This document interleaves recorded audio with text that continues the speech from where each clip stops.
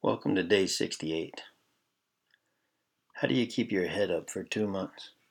How do you continue knowing that you might have 2 months to go, or 6? I got the news of being laid off on May 28th. So I've had 68 days to think about that answer. You could give an easy answer and say, just keep going.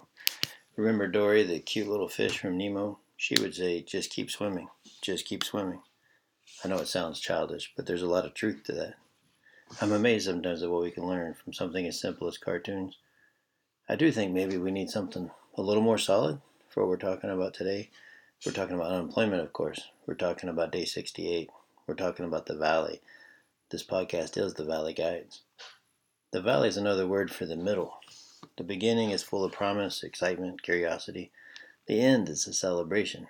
It's the middle that needs help. I got a deep lesson from a documentary I watched a few years back.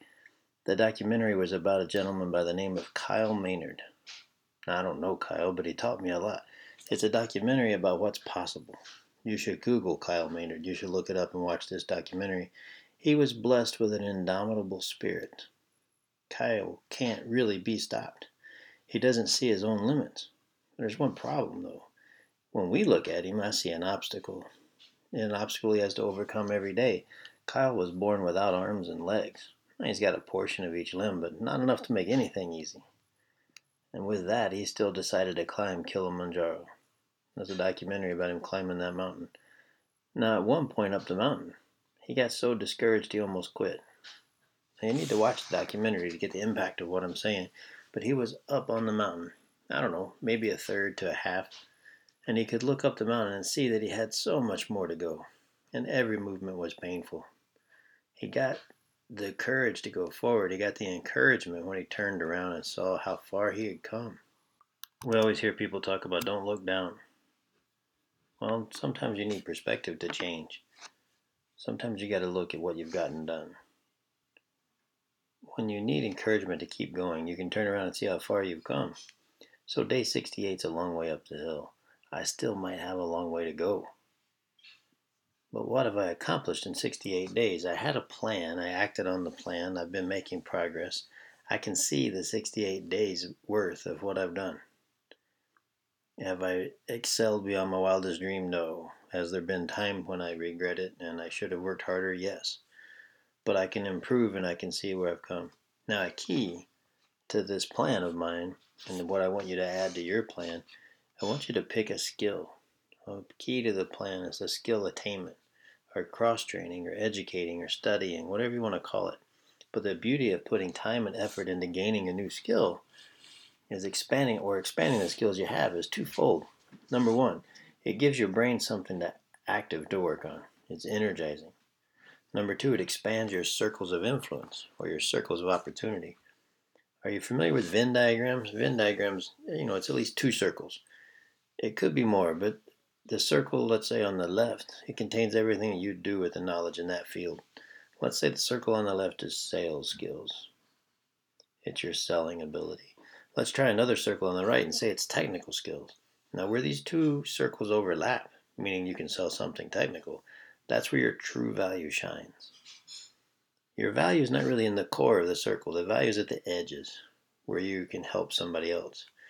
So, what if you could add a third circle? Maybe it's a particular vertical. A vertical is just a word in sales for an industry, like transportation or healthcare. As many circles as you can add, the wider you can cast the net when you're looking for a job. It takes discipline to work on skill while you're also looking for a job.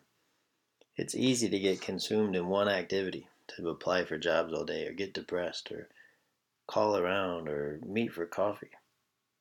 And you think, I don't have time to work on a skill. What skill do you pick? Will the skill be the one needed for the next interview? It's unknown. You have to say no to everything else to say yes to anything. This opportunity cost of saying yes keeps us from saying no. We sit in frozen indecision. We don't act and the days go by.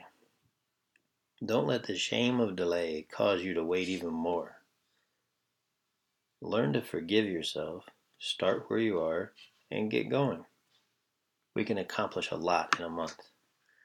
What if you wait to get started, though? The month's going to go by regardless of your progress. Take advantage of the time. If you get hired and don't have time to finish, wonderful. But if that month goes by and you've got another month, you can keep going. Expand your skills, get better, ask for help. There's so much online for free. I'll put some links in the blog entry of some ideas where you can get started. Don't spend a lot of money. Remember, you're unemployed.